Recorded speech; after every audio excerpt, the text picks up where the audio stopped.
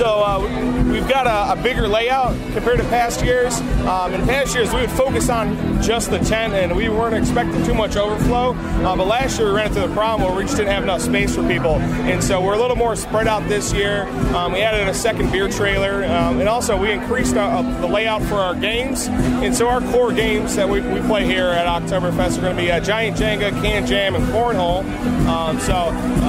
It's always a fan favorite. We do Giant Jenga on top of old whiskey barrels. That's a bit of a fun one.